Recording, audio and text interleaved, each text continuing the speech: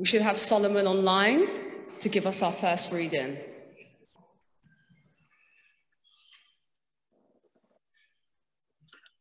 Our first reading is taken from Philippians chapter 2, verse 1 to 13.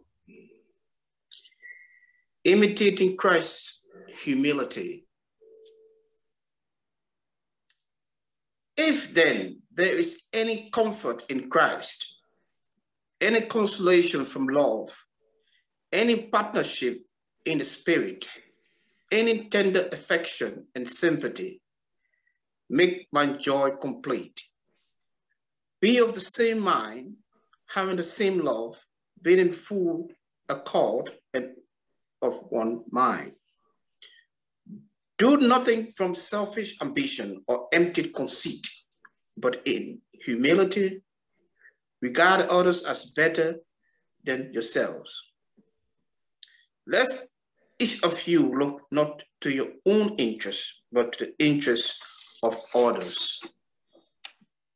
Let the same mind be in you that was in Christ Jesus, who, though he existed in the form of God, did not regard equality with God as something to be grasped, but emptied himself, taking the form of a slave, assuming human likeness.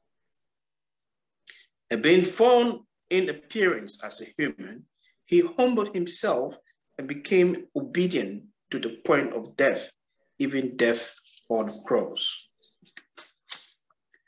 Therefore, God exalted him even more highly and gave him the name that is above every other name, so that at the name given to Jesus, every knee shall bend in heaven and on earth and under the earth, and every tongue should confess that Jesus is Lord, to the glory of God the Father.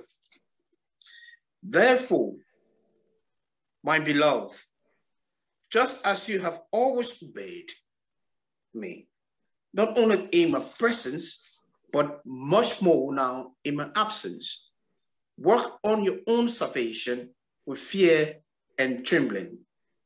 For it is God who is at work in you, enabling you both to will and to work for his good pleasure.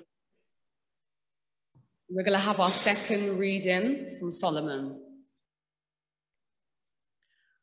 Our second reading is from Luke 6, verses 43 to 45. A tree and its fruit. No good tree bears bad fruit, nor again does a bad tree bear good fruit. For each tree is known by its own fruit. Figs are not gathered from thorns, nor are grapes picked from a bramble bush. The good person out of the good treasure of the heart produces good, and the evil person out of evil treasure produces evil. For it is out of the abundance of the heart that the mouth speaks. Thank you, Solomon, for the readings this morning. We're going to have Nigel come up for the sermon. Good morning, and can I add my welcome to you all? It's nice to see you all, having been away for a good few weeks, having rest and recuperation supposedly, but we've moved in the middle of that, so I'm now sort of like going, oh my gosh. So I'm trying to start off with that. Good morning, everybody. Isn't it wonderful? I've been pondering while I was sitting there, and I'm thinking, oh, all these hymns are really interesting this morning. They're all about ascension. And then I went, oh, you idiot. You could tell I'm tired. And of course, this Sunday is the first Sunday after Ascension. And we were, I didn't plan it, okay? I'm going to be honest. I didn't plan it. But they go very well with the passage that was set. Just going to have a quick think about the passage from Luke's Gospel. Jesus, in his early part of his ministry, has already disquieted the Pharisees and has now chosen his disciples, those ones that he's going to encourage and enable to lead the church on, to lead the mission on after he has died. He begins to teach them. And in this passage in Luke is what we call the Sermon on the Plain. He speaks of love, of judgmentalism. He then speaks the words that we had read to us about the good trees and good fruit, bad trees and bad fruit. And I always remember that verse, and you by their fruits, you shall know them. Yeah? That's a very key verse. By their fruits, you shall know them. Of course, Jesus is talking about the Pharisees and all those religious people who have just been challenging him and asking him silly questions about the Sabbath and marriage and all these sort of things. And he says to the disciples, by their fruits, you shall know them. So now you might think, that's why we've got the pictures. Have you seen the pictures? Yeah? Right? Easy one to start off with.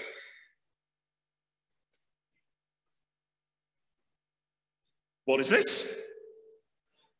Where does it come from? No, it actually came from a coffee shop this morning, okay? Don't be clever, right? It comes off an apple tree, yeah. Banana. Come on, now I'm going to test you now. What does this come off? A banana plant, not a tree. It's a shrub. It's a herb. It's not a tree. But I just, just put that out there. So on your pictures, if you can see them, there are, sorry, let me just get mine in front of me, 4 images. Does anybody know what the first one is?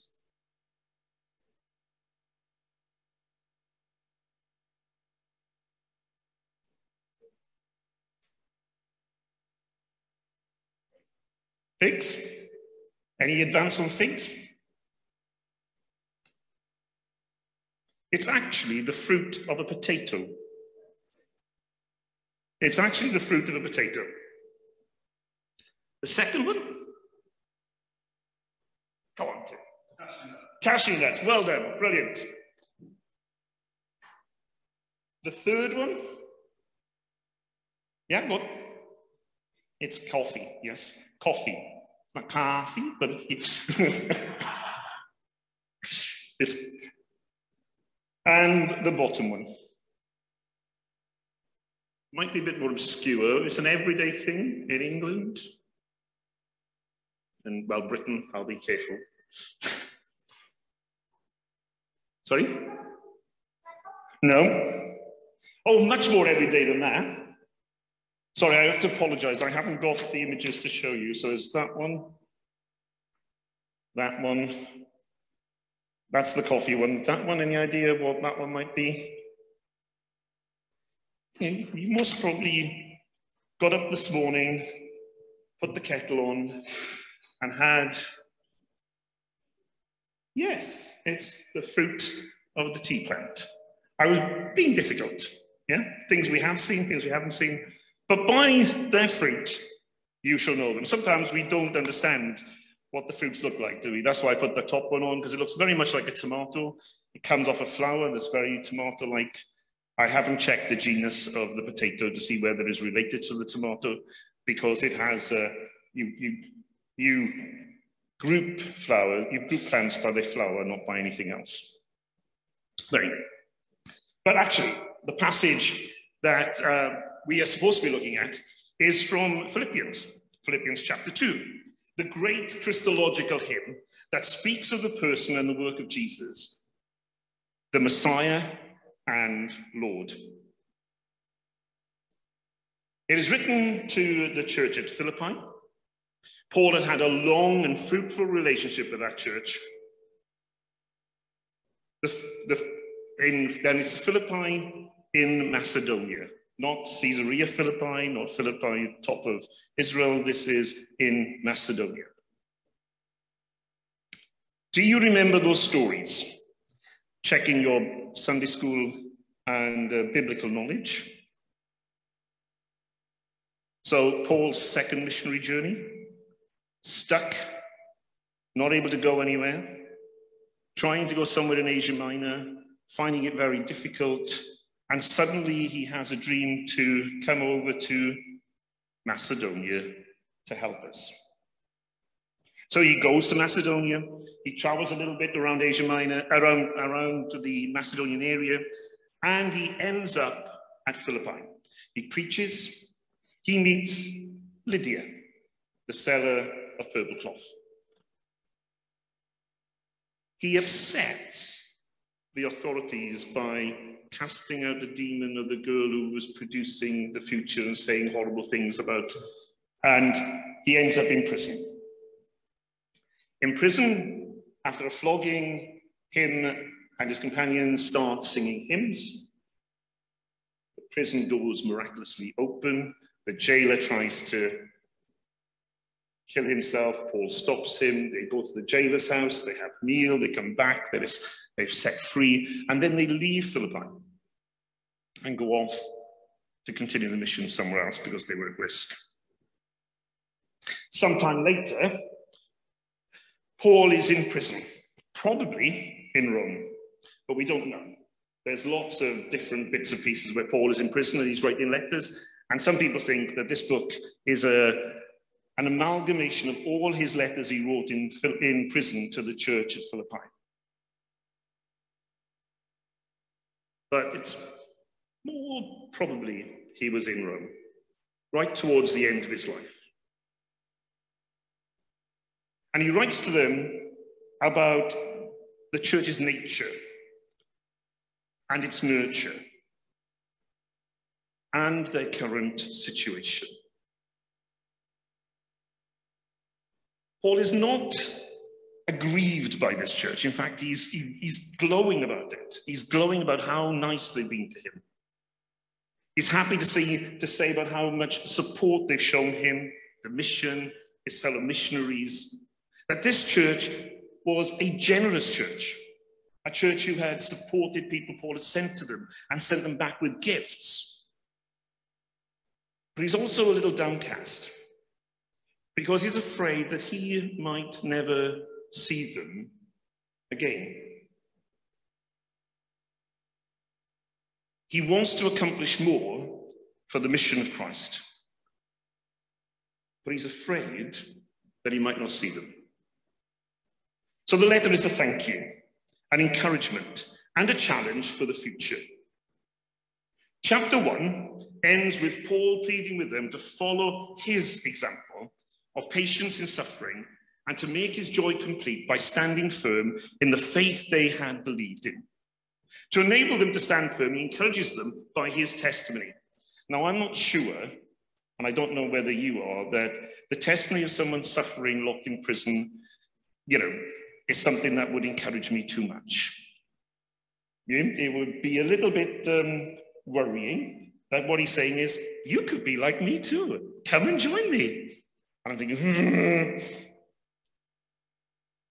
But Paul believes, therefore he presses on with the idea that he himself and the church are following the truth, and this will lead to gain. For me, to live is Christ.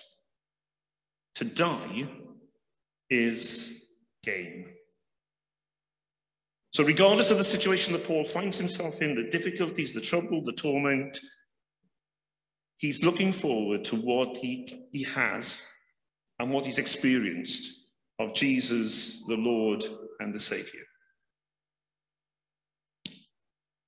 Paul is convinced of the truth of the gospel.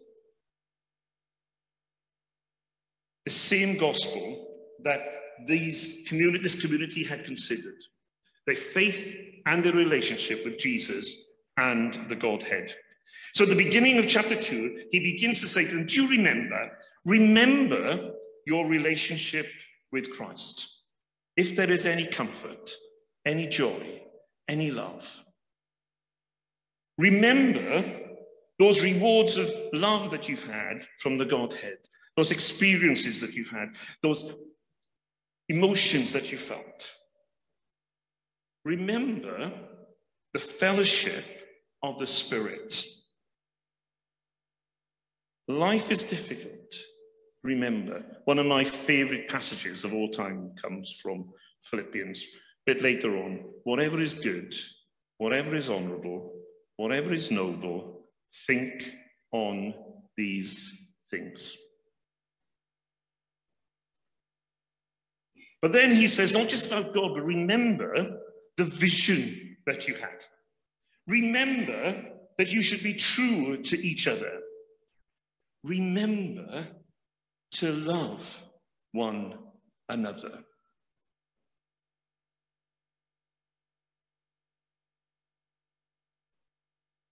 And we know, if we look around and we look at ourselves, that to love one another and to be true to one another and to be kind to one another can be quite difficult sometimes in the church, can't it? You can say yes. I'm not going to judge you. Because we're all individuals or humans, we have failings, but we are called to remember and to be true and to love one another. And then a little bit more encouragement. Paul begins to talk about Jesus, that high Christology of a hymn, who, being in very nature God, did not consider equality with God anything to be grasped, but made himself nothing. And we could spend weeks, months, unpacking this passage. We're not going to. I've got 20 minutes and I've used 10 already, okay? But this is an extremely high Christology. It's a hymn of the early church. Possibly, as Baptist one like this, a creed. But I'm no Greek scholar, and I have been told it is better in the original. It has well-worked phrases. At that point, more to the height of Christology than we can see in the English. But, you know, as a Welshman, I've always been told English is a poor language.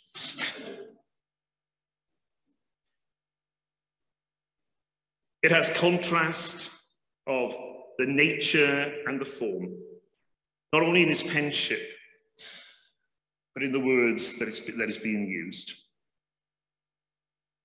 The author goes on to say that Jesus was in the form of God. There are two, research, right? Let me just tell you, this is research. Two Greek words for the form, morph and schema. But in English, they have to be both translated as form, because there is no English equivalent. But they do not mean the same thing. Morph, as in the little character on how, you remember him, do you?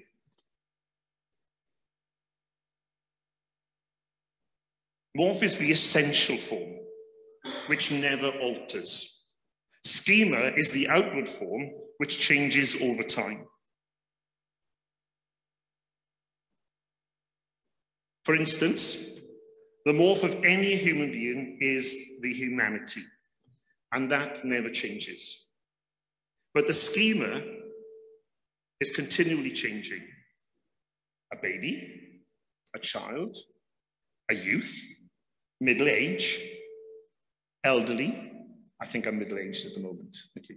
Next year might be different. But we all have the morph, humanity. But the outward schema changes. The word the author uses for Jesus being in the form of God is that he's in the morph of God. He is the exact representation of God. That is to say, he's unchangeable. His being is divine. However, his outward schema might alter. Do you remember he was born as a baby? Yeah? You remember that he grew into an adult and his form was scarred by the cross. And then it says that he did not grasp or snatch his equality. He did not run after his equality with God. He gave it up. He let it go. We're doing a lot of packing and unpacking in our house at the moment because we've moved into a new home. We've had loads of boxes and we've gone through them and we've looked at them and we've gone, I'll stick that one up the attic, put that one over there. We haven't got rid of much. We're trying to hold on to things. And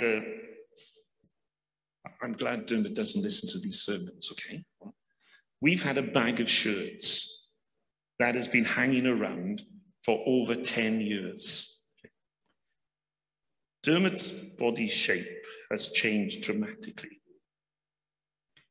Sorry, Dermot, I do love you. But you know, he's kept these shirts because they're very nice ones, expensive ones, but they're like, you know, slim fit.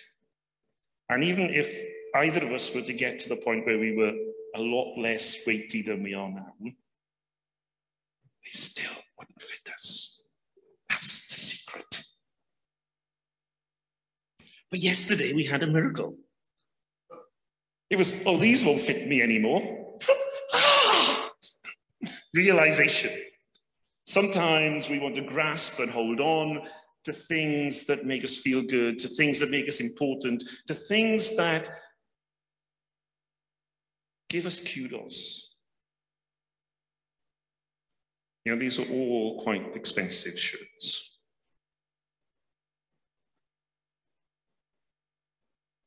And yet, the image of Jesus is that he's not hanging on to any of this.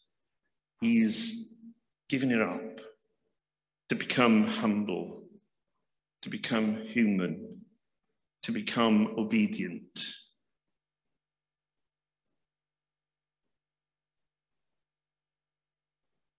And then towards the end, this Christology reaches the heights where it says that he becomes Lord and Saviour and Master. And where this is being written to is a strong Roman colony where Caesar is Lord, where Caesar is Saviour, where Caesar is in control. And this church is being told that their Jesus, this man from Nazareth, this humble, divine, human,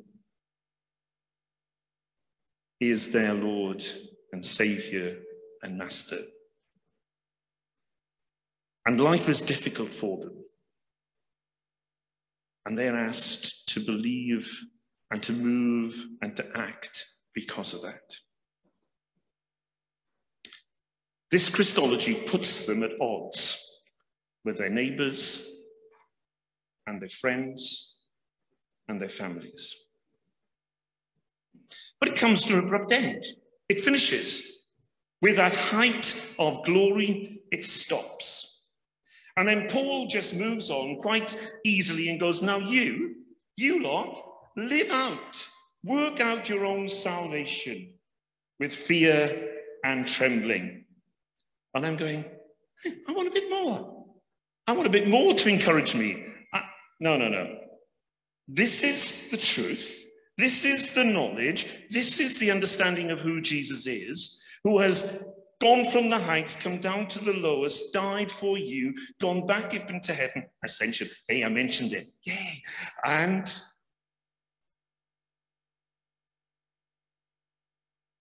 is your Lord and Master. Live out your own salvation. I don't want to say that we have to work for salvation. I've always had it's like working something out. The answer is there. You've just got to keep on being who you're being. Keep on remembering to love and to cherish and to care and to be humble and to be kind and to be thoughtful. This morning on Twitter, Steve Chalk said, being kind to people reduces their blood pressure. Being kind to people reduces their heart rate. Being kind to people makes them feel warm and nice. And sometimes I'm thinking, I don't want to be kind. I don't want to be nice.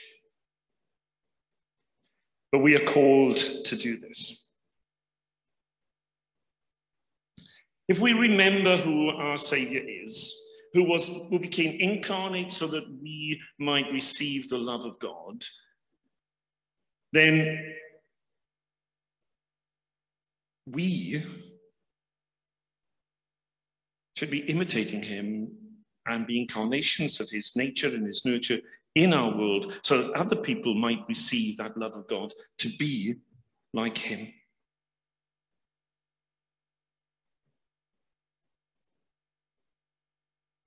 I do remember that passage, the Ascension passage, as I was sitting there, that when he ascended into heaven, he gave gifts of fruits to men.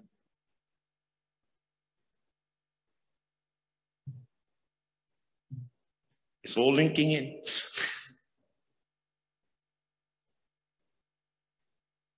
When I was a young man, that was a longish time ago, but not as long as for some of you.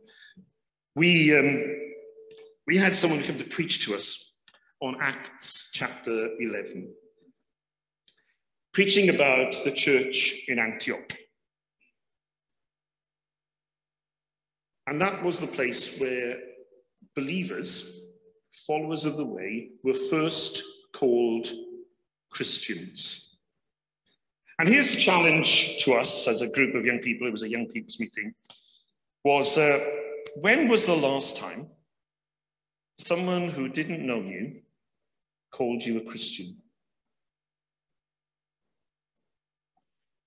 When was the last time that the evidence of your life and the evidence of your faith challenged other people to see you as a Christian?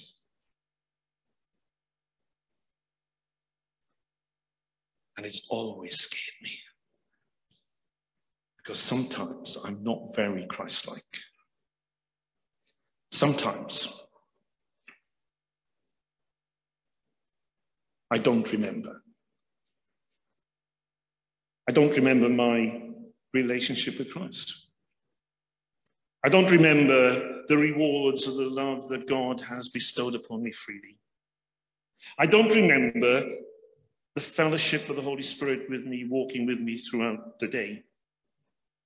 And what's worse, sometimes, and if I'm being honest, more often than not, I don't remember to be true to the vision that God has called me to, or to remember to be true and kind to one another.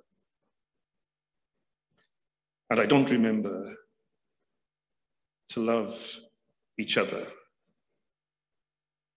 I'm grateful that I have a God who is full of grace and mercy and truth. I'm grateful that God has given us and enabled us to have gifts and talents and experience his love and his generosity. I'm grateful because sometimes I don't always get it. I want us to think as a fellowship and as individuals how we show true vision, true kindness, true love to one another. So that people walking past when we're having our lunch, when we're having our walks, will be able to say, there goes a group of Christians. There goes people who follow Jesus. We're going to continue our worship in a few moments after we've sat quietly with the hymn, May the Mind of Christ, my Saviour.